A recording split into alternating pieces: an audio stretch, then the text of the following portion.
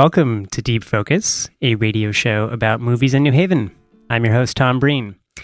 And on today's review-only episode of the show, I'm going to be joined by New Haven Independent reporter Alan Appel for a review of The Salesman, a new Oscar-nominated movie from Iranian director Asghar Farhadi. So, Hi, Tom. Alan, welcome to the show. Thanks for being here, as always. And Pleasure. you're on the Facebook Live, so looking as sharp and salesman-like as ever. And I've got a few quotations from the Arthur Miller text that I may drop over the course of our conversation. I love it. But one of my favorite plays, right? A new motto for our program is perhaps "Be liked and you will never want." And we are, I think, Be liked and you will never. Be liked and you will never want. That's one of Willy Loman's axioms. It's kind of the mode by which he lives. But my favorite line, Tom, in the play is when Willie gives advice to his son Biff, who's not doing too well in the business world, and he says to him, "The idea is not just to be liked, but to be well liked." And then of course he says, "I'm a very well liked man," and then "I'm not a well liked man." But we'll dive into this. And why are you talking about Arthur Miller on a film podcast? You may ask. Well, because this movie that we're going to talk about is an adaptation of sorts of the 1949 Pulitzer Prize winning play from Arthur Miller. So, The Salesman, directed by Asghar Farhadi, tells the story of Ahmad and Rana Ehtesami, a married couple who live in Tehran and who are playing the lead roles in their theater company's new Farsi production of Arthur Miller's 1949 play. As the movie's plot kicks into gear with a crumbling apartment complex that sends the couple scrambling for a new home, and then a traumatic encounter at that new home that throws Ahmad and Rana's lives into complete confusion and disarray, Farhadi always makes sure to cut back to the ongoing rehearsals and performances of this new production of Miller's play.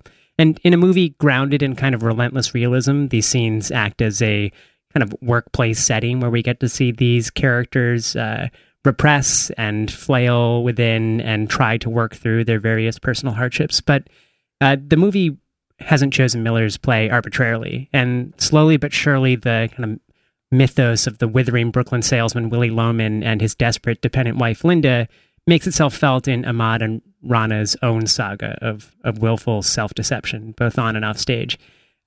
So, Alan, there are a number of connections to the play that I've been thinking about in the past few days since reading the play. I read it after I saw the movie.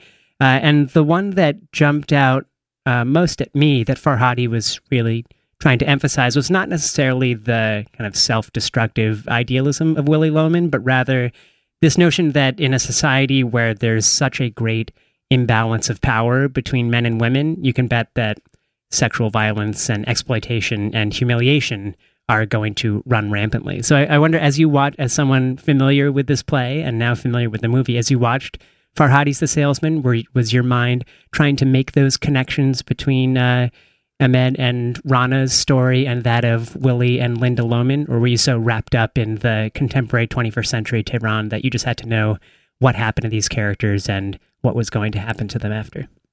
Well, first of all, I was absolutely delighted to walk into the theater and to realize this was not a movie about an Iranian salesman, but it was about the putting on of salesmen, which is what theater people call Death of a Salesman, and it was wonderful. And I was also delighted in the first moments of the movie because if memory serves, the late 1940s, it was 48 or 49, the original production of this play dictated in Miller's stage directions to have bluesy mood music.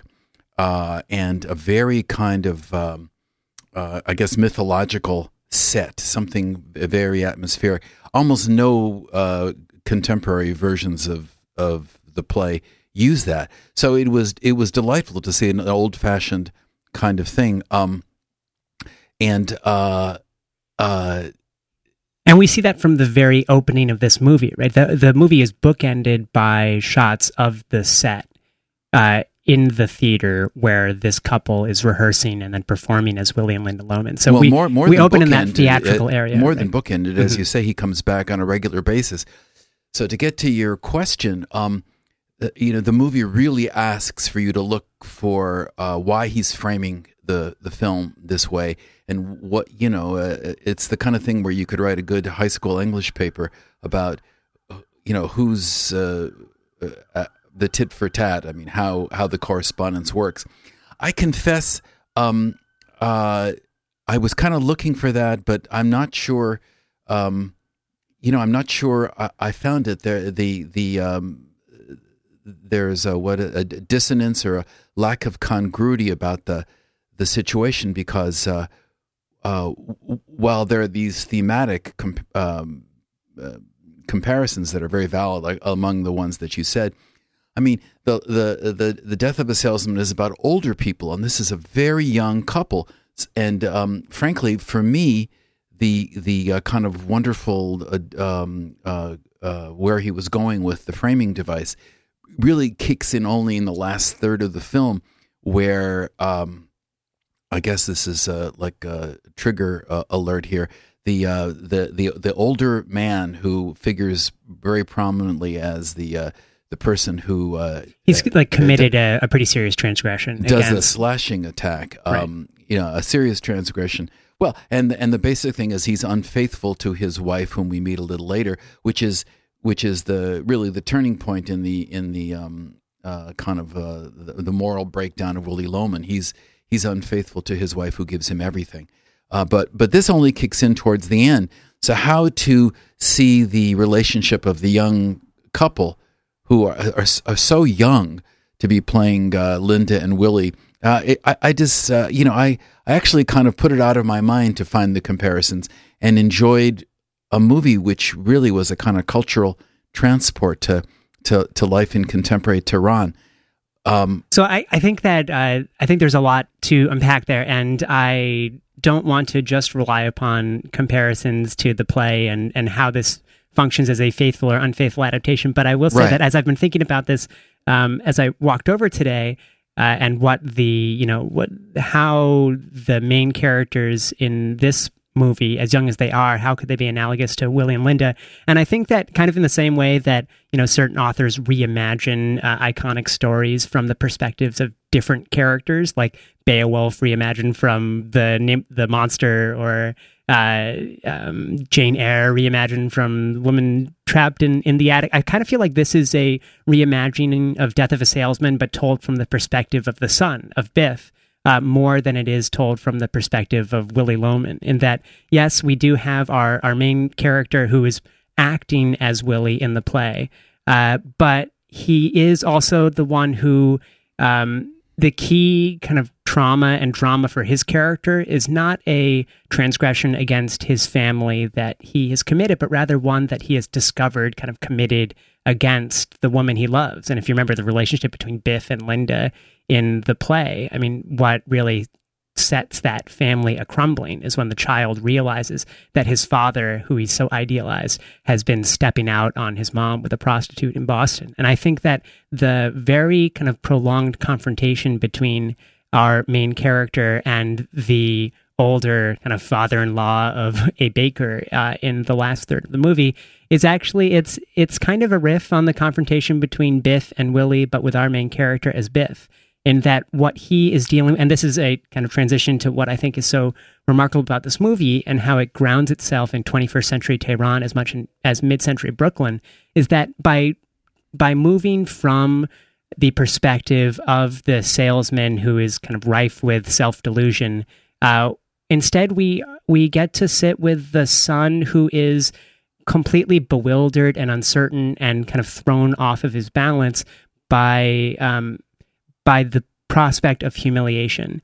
Not that he has a relationship with this guy who has committed this transgression against his wife. In fact, it's a complete stranger.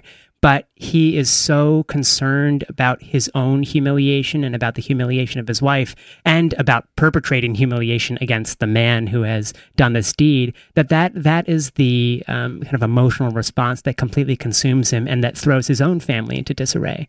And I think that fits so well with this much more conservative religious culture in which the story plays out. And this is true in a number of Farhadi's movies, including A Separation, which won an Oscar for Best Foreign Film a couple years ago, in that he explores that very, rife tension between kind of modern 21st century sensibilities and a very kind of almost medieval religious culture in which you are forced to abide by certain moral strictures and overlook the hypocrisies of the actions that those demand.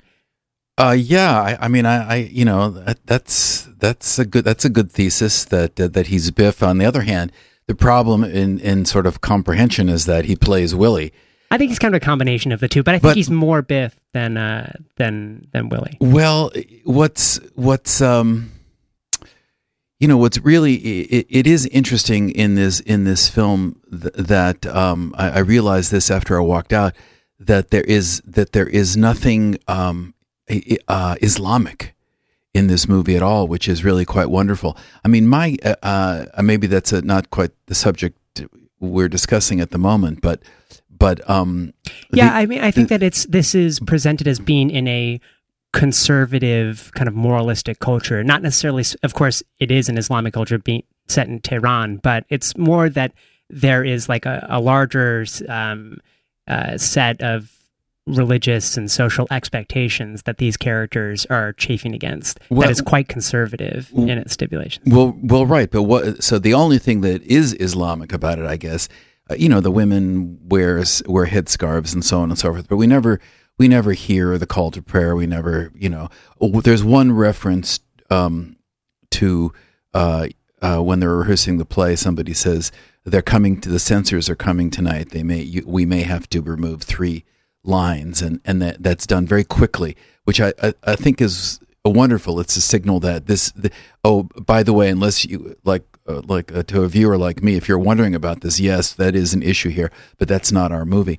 But I guess my point is only that what comes through as Islamic about it is this quality of how men rule, totally men rule, and even towards the end of the film, when Rana tells Ahmad that if he, you know, reveals to this old sick guy what to his family, our marriage is over. And I think it's wonderful the way they deal with that, and there's something almost wonderful and universal about that. There's something kind of in parallel, something remarkably ambiguous, like ethnically ambiguous about Death of a Salesman too. And that reading it, I assumed that all of the characters were Jewish in Brooklyn in mid-20th century America, but there's no explicit reference to anyone's Judaism. There's some part in the way that Linda talks and the way she kind of rearranges her sentence structure. It sounds a bit like a kind of an old world Jewish dialect, but just like with this movie, it's not foregrounded that this is like an ethnic or a religiously specific story, but rather, that mid-century Brooklyn is presented, especially the Lohman household, is just as patriarchal as what we experience here in The Salesman. You're talking to an old English teacher, and that's absolutely correct. As a matter of fact, Arthur Miller was so focused on, although it's totally based on his upper middle class Jewish family and his uncle and people who were in the rag trade who fell on bad times during the Depression, but he insisted that his models were Greek tragedies and the universality of that, and so much so actually that I think even one of our local playwrights, Donald Margulies, wrote a play called The Lohman Family Chronicles, which is about Willie's bar mitzvah. So take that, Arthur Miller. But you're absolutely right. See, my guess with this is that Farhadi got very involved with the idea of doing this play and finding the kind of connections, and somehow, as you say, the Biff character, the younger guy, became important. The movie kind of dictated where it was going to go. What it profoundly has in common with Death of a Salesman, in a kind of universal theme way as well as style, is that the great achievement of Death of a Salesman is that the tension is palpable from the very first instant. It's almost you're almost watching the replay of a kind of in Willie's case, a suicide, the steps to a suicide. And this movie, from the very opening sequences where the young couple has to evacuate because the building is made of such crappy materials and standards, and then you see the cracks in the glass and the cracks in the pavement. That's the tension. And the achievement of the film is that, just as in the play, he keeps that tension going, and he ups the ante of that tension all the way. And so much so that the last third of the play, when arguably the Willie character, the older man who slashed Rana, that whole last third of the, it's like almost like a play. You forget that there's a camera involved. I'm so glad that you brought up the opening sequence, and in comparison to the closing one as well, because I think that we haven't spoken at all about Farhadi as a filmmaker, and I think that he really, he has almost a like Spielbergian eye for like symbolic pandemonium in that opening sequence. In that so we see if we open in the theater with this very complicated, but also bare set. That is going to be the location. But stuff is falling. Stuff is in breaking in the theater. So if we open in the theater with the Lohman household, and we see the kind of bare bones construction of the house where these guys are going to be playing their theatrical roles, and then the very next scene we cut to the crumbling of the actual apartment complex. And this, usually I'm thinking of like how most American directors would handle that kind of chaotic scene. There will be a lot of very quick cuts and shouting and confusion falling down. There are very few cuts. These are a lot of long takes, and that Farhadi follows characters as they run along a hallway, as they pick up their child at a doorstep.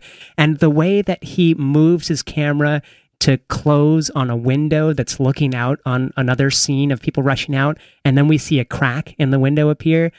It reminded me so much of the water rippling in Jurassic Park when the kids are trapped in the car and they know the T-Rex is coming, not necessarily because they see the T-Rex, but because they see the vibrations of the water. And I thought, for this filmmaker who's adapting like a work of, kind of highbrow American theater, to have that skill to ramp up that tension in an action sequence at the beginning of the movie, I found incredible. But it doesn't just, his camera eye doesn't just perform like in that action sequence. When we get to the new apartment, and whenever the wife walks into the bathroom, everyone around me was just clenching up in their seat because you could feel that something terrible was about to happen in almost like a horror movie way. The soundtrack goes silent, and you know about all of the threats that have come into this family from the previous tenant beforehand. That's right. And to juxtapose that with the more staid theatrical presentation of the latter third, I did feel like the latter dragged a little bit, but I think you're right. Yeah, too long, but it's a play. That transition from movie to play, I found a really interesting one. Right, that's right. The first 2/3 are a genuine movie, and it's funny you talk about the Spielbergian stylistic touches. He uses the camera in a different way, but the tension. There are longer takes, but I was thinking of the opening of Saving Private Ryan, which is of course the invasion of Omaha Beach, where there are jump cuts, but there are also long sequences as well. Yeah, this guy knows what he's doing, and the movie is really it's not only cascading hypertension, sort of cinematic hypertension, but it's also tremendously claustrophobic. These people are caught, and it's really kind of wonderful. It's like almost as if by the end of the movie, they go back into their play, and they have to carry on in their marriage. But is the marriage over as a result? And are they just actors to each other and no longer such husband wonderful and wife? ambiguity at the You end, don't right? know. He's got great restraint. Mm-hmm. This isn't, Willie. There's no ambiguity about Willie driving off the highway at the end of The Death of a Salesman. He's pretty clearly dead by the end of it. Right. But here, you're right. The question is, has this relationship dissolved? And I think that gets at, well, I'm glad you brought up claustrophobic, because there's such symbolic resonance to that feeling, claustrophobic, not just the urban claustrophobia that both Willie feels in Brooklyn, with all of these apartments shooting up around his previously kind of domesticated, and right. he has all these gardens that he can no longer plant because all these buildings, too many people are in the neighborhood right. now. And in the play and in the movie, they both reference what a crappy city it is. It should be torn down and rebuilt. And what's the response to that? They already did it. They already did it, and look what happened, right? Our main character says, wouldn't it be nice if we could tear this all down and start from scratch? Bring back Nineveh. And the character he's talking, he says, we already tried that, and look what happened. And he gets a tremendous amount of that kind of broad cultural stuff in this wonderfully natural back and forth between the characters. Right. And that line speaks to me just like the censor line did, in that you're commenting upon the actual recent history of Tehran with the Islamic Revolution. And with the complete just rebuilding of the city into this big kind of concrete block. But you also get, this is a very intimate family like character drama. And these characters, they feel trapped, not necessarily because, and this, another interesting thing about connections to Death of a Salesman, they feel very trapped in their situation, but they have no idea how responsible they are for the situation that they're in. Right? There's a lot in Death of a Salesman, Willie is notoriously just incapable of recognizing his own responsibility for whatever successes or failures in his life. There's a lot of anxiety, but he is, he can't quite make the connection between what he has actually done and where he is. It's either someone else's treating him unfairly, or he should be somewhere, like, because of how well liked or disliked he is, he should be in a different spot. But that connection between his own actions and the outcome, like his actual life, there's like there's a rift there. And here, there's a lot of, again, ambiguity as to how responsible are the characters. Talking about a patriarchal culture, the wife is blamed by numerous people for letting this transgression happen to her. She almost invited the person into the house who winds up hurting her. He accuses her of a lot of that. No, that's absolutely. And how responsible, right? The movie gets at it over and over again. How responsible are these people for this kind of misery that they're living through? Well, right, what you get with Death of a Salesman is that the world is changing, the big buildings are going up, the business is changing, and Willie it just kind of can't keep up with the new sales techniques that and his numbers are going down, and it's out there. And in this case, even though Emad is not only an actor, but he is he's clearly an admired kind of high school English teacher. There are forces in their world that are palpable. That they're, the Islamic State or whatever, the Revolutionary Guards. They're out there. They're not in the play, but boy, do you feel their pressures, and that these people are just kind of under their thumb. And that's why I think true. That's why I started off with talking about the impact of the prospect of humiliation.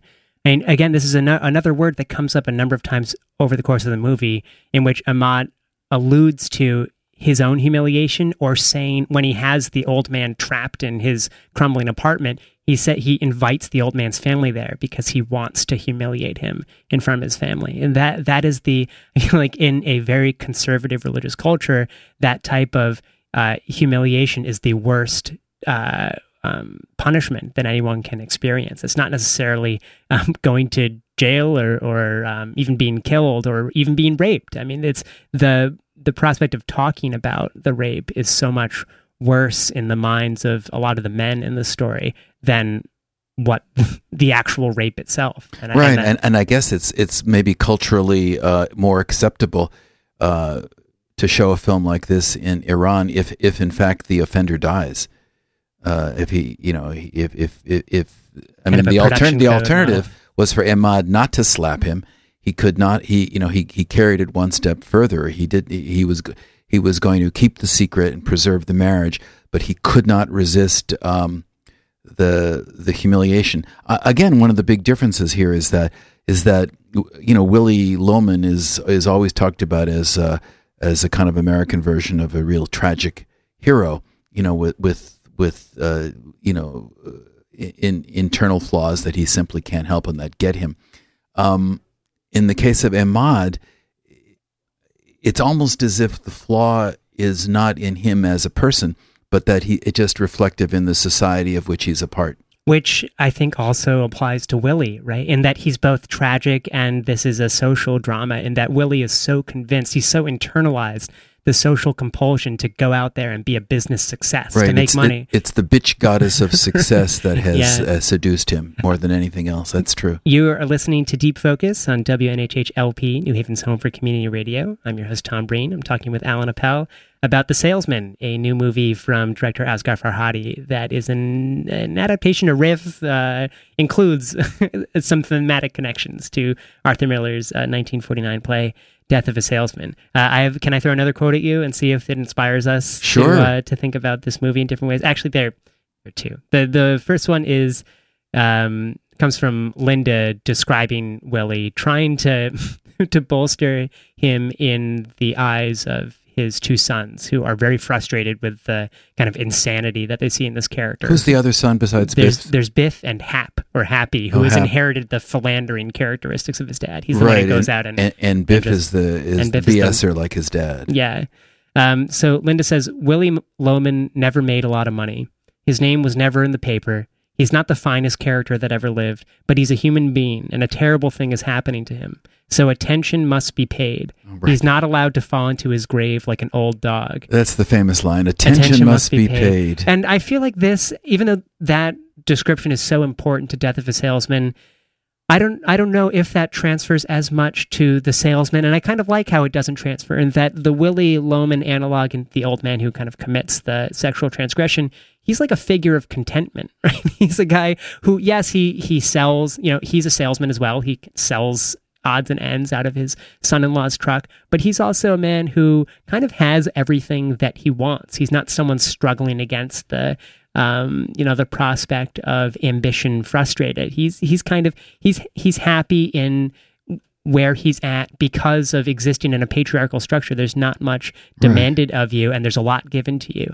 Now, I think there's a lot of anxiety in the Ahmad character, but I don't know, did you see anyone who would fit the mold of he's a human being, a terrible thing is happening to him, he shouldn't be let to die like a dog?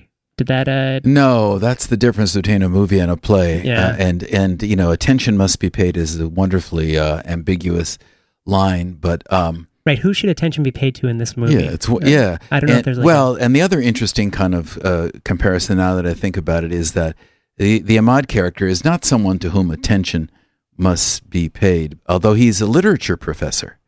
So it's almost, and what a wonderful relationship he has with his students, right? Well, that's right. And, I guess one of the things that Farhadi did not do is have the kids being study Death of a Salesman in class. I think they're reading, what are they reading? Hemingway or something? No, they're reading a play by an author with an Arabic last name. So I assume or with the name that seems to be a part of a kind of Middle Eastern canon of literature.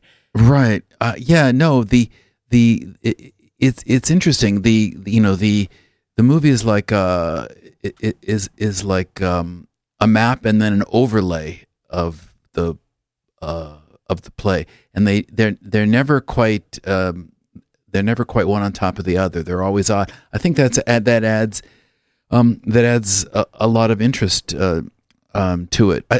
One thing that also occurs to me that maybe our listeners would be interested in is that this is a real kind of detective whodunit also, as Ahmad tries to figure out who the person is who did this. Rana is willing to forget the whole thing, sort of, but she doesn't. It's odd. I mean, this is what makes this movie quite really sophisticated.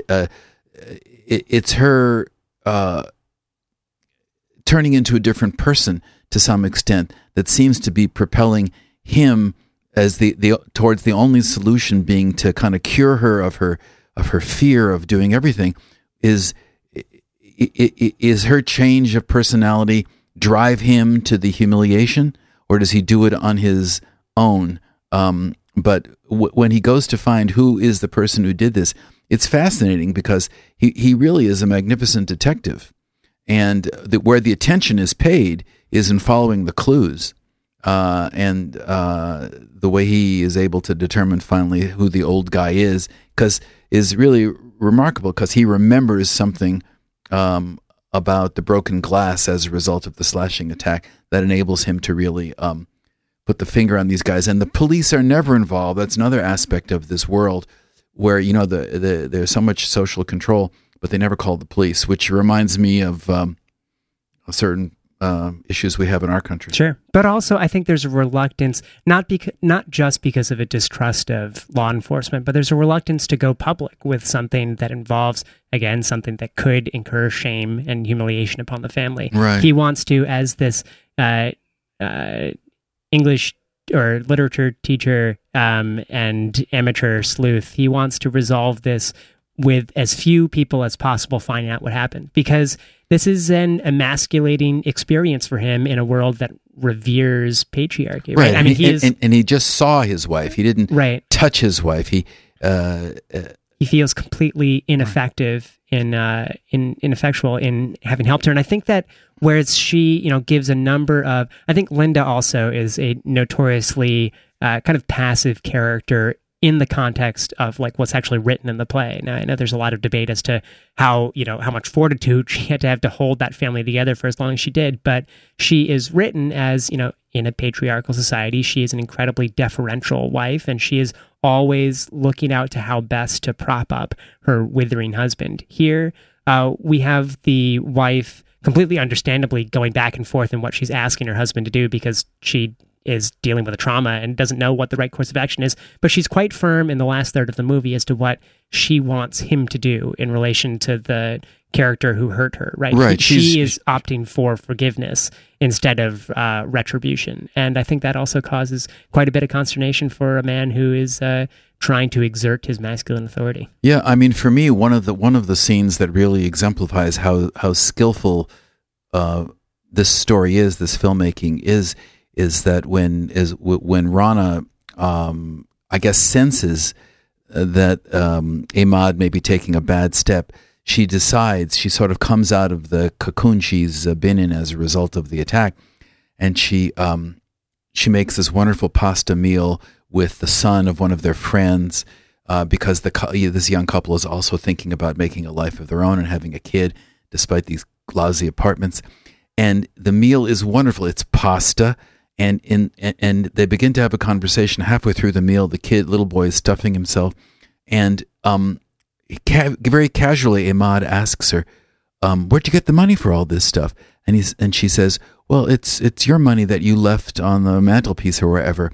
And Ahmad pauses, thinks, and almost takes the food out of his mouth, removes the fork from his mouth, stands up, stops eating, and pronounces, "That's his money." So the attacker, by way of his own kind of personal way to do an atonement, had left the money as compensation. In Death of a Salesman, one of the revelations that the uncle and kind of successful businessman Charlie delivers to Willie's kids is that, and I believe to Willie as well, is that as a salesman, you're really only selling one thing, and that's yourself. You are selling an idea of a better future than what whoever the customer has right now, but you are the embodiment of that promise, right? It's not whatever is in your two suitcases. You are the person who is going to fulfill that promise of kind of improved life and happiness. And I love that scene where the couple has finally found some kind of respite and distraction from all of the trauma that they've been dealing with when they invite the kid of one of their actors over for dinner. Right, and you're relaxing. And the question is, the money bought this wonderful meal and this small bit of happiness, but at what cost? Right? Where did the money come from? And ultimately, I think both characters interpret it as the money came from kind of selling yourself, even as inadvertently as it may be. What they had to give up in order to achieve that little bit of calm was to sacrifice something integral to themselves.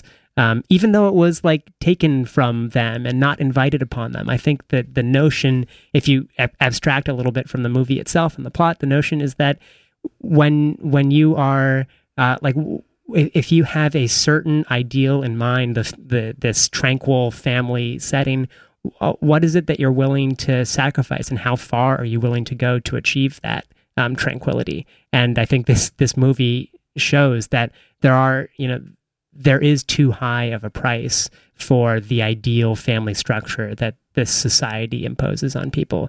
You shouldn't, like, these characters can't psychologically handle what they have to sacrifice in order to achieve whatever bit of like calm and family unity and peace that they feel compelled to strive for.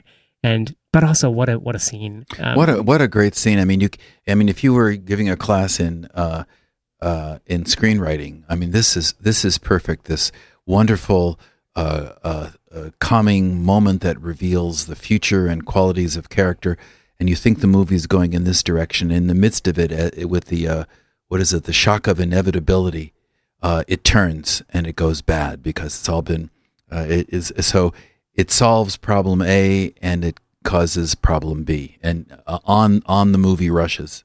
I want to, before we wrap up our conversation, I want to get back to kind of where we started, which is this movie's kind of relationship to its theatrical source material of sorts. On the one hand, we've said that Farhadi is a very talented filmmaker, and I think that we see that not in the very tense scenes at home, not just in the crumbling of the house, but he also integrates certain kind of theatrical elements into his cinematic scenes, like in the crumbling of the house when we're introduced to the pandemonium of the stairwell by Ahmad ripping aside a curtain, and all of a sudden, framed by these two window posts, we see the chaos in the stairwell. We see the set of the theater a number of times. We see Ahmad rip the curtain again to look at the old man dying in the stairwell, and at the very end of the movie. I feel like Farhadi is very aware of this common criticism of movies that are based on plays by saying that, you know, they're too static, they're too overwritten, they feel like they're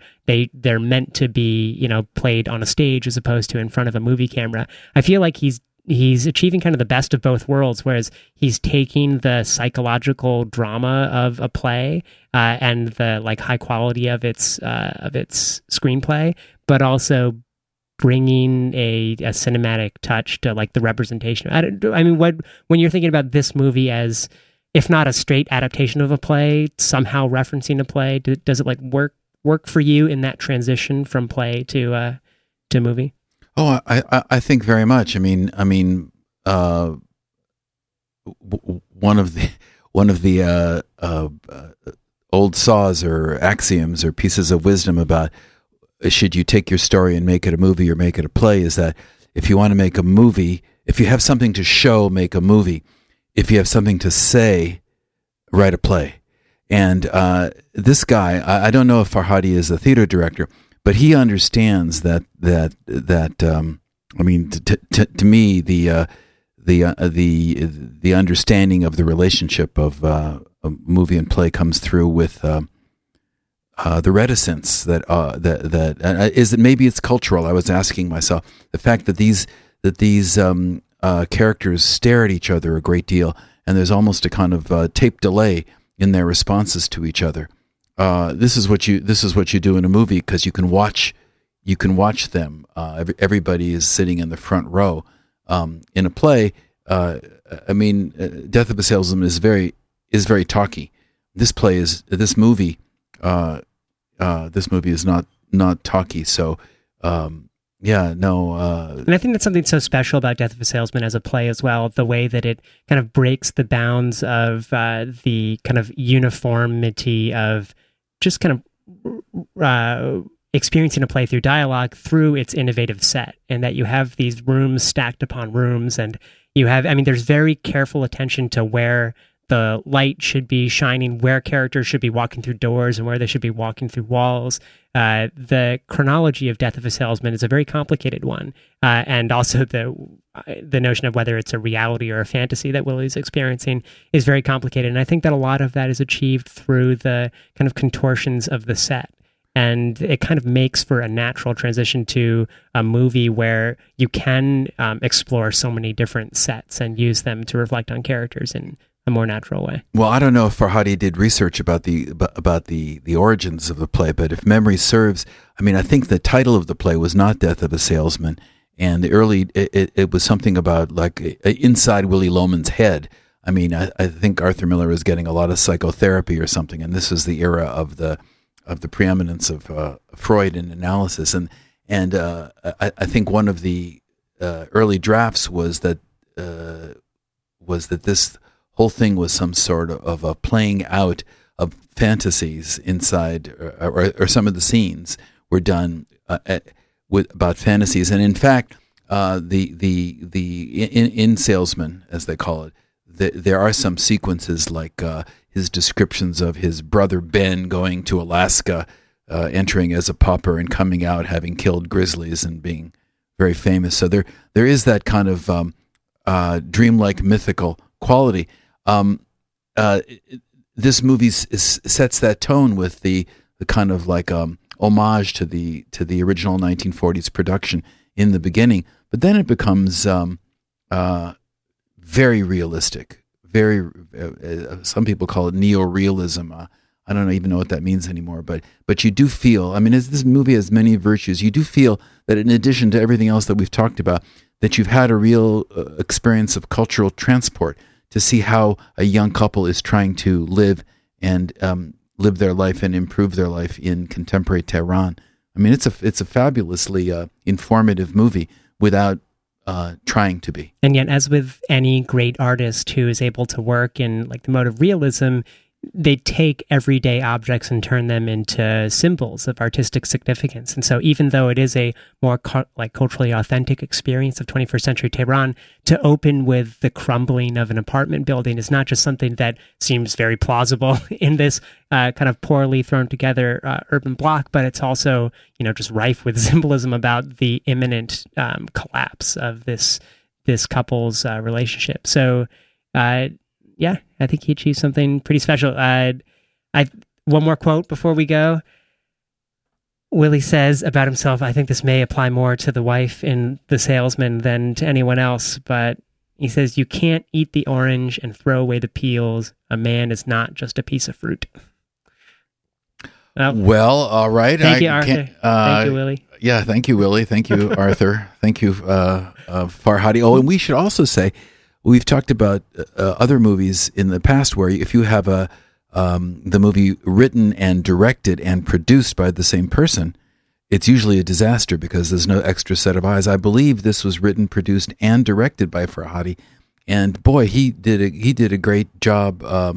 Not of self-editing here. That's like two strong endorsements for The Salesman, which is playing at the Criterion Cinema and probably a whole bunch of theaters, but the one in downtown New Haven.